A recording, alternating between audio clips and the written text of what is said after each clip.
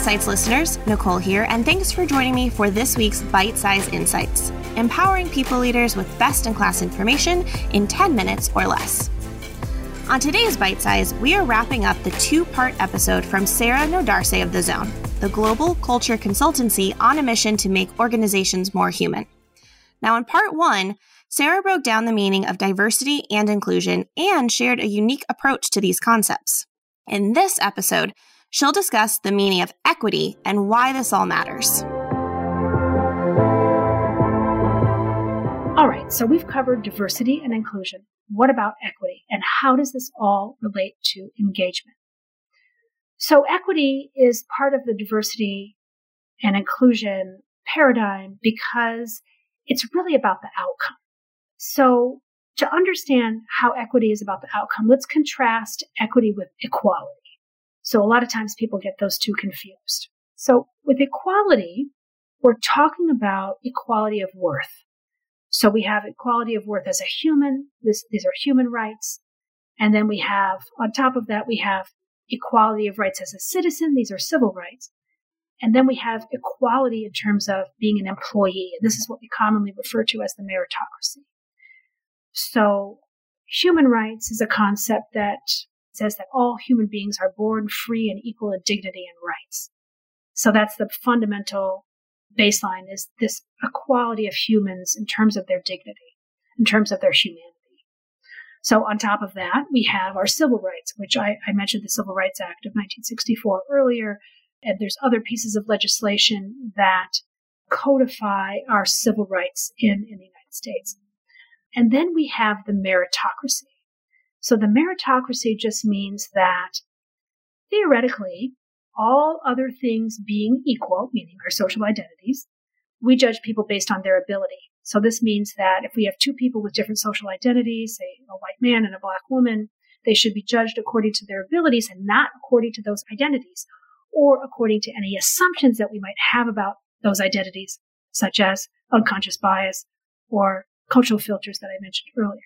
So we're definitely not there yet. We can definitely see that assumptions and social identities still play a huge role in how ability is judged and assessed. And we have to constantly correct for this in the workplace. So, for example, we know that in performance reviews, we tend to give women comments on their personality and men comments on their performance. Or we tend to see Black and Hispanic men as lacking polish, whereas we see white men as coachable.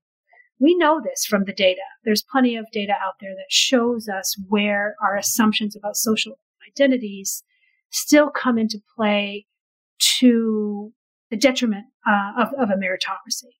So that's why we need to constantly correct for unconscious bias and cultural filters in the workplace.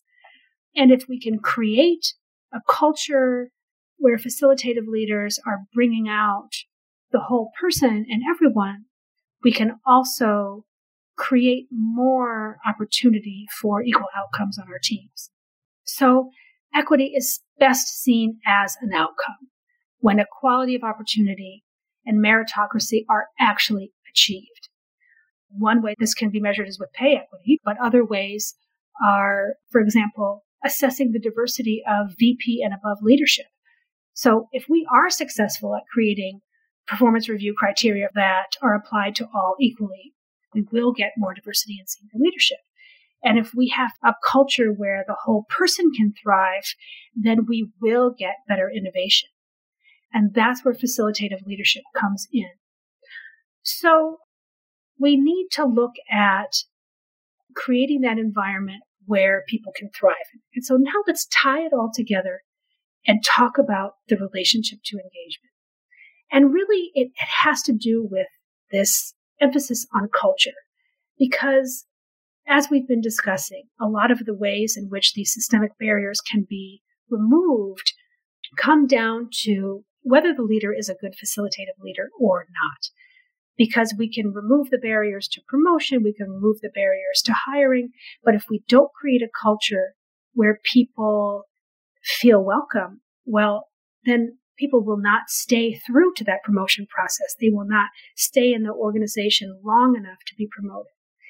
So basically, since DEI is so closely tied to culture, it's also very closely tied to employee engagement. Diverse employees who do not feel supported, included, or valued will not have the psychological safety to bring their whole self or their whole person to the table. And that goes for not just diverse employees, but every employee, the straight white man included.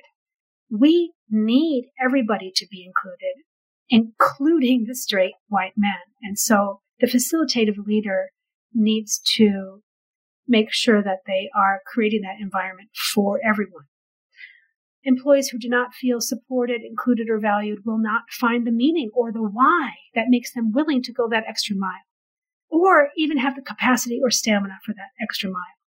And those are the three basic elements of engagement: the psychological safety to bring your whole self and your whole person to the table, the meaning or the why behind why you have to go that extra mile, and the capacity and stamina for going that extra mile.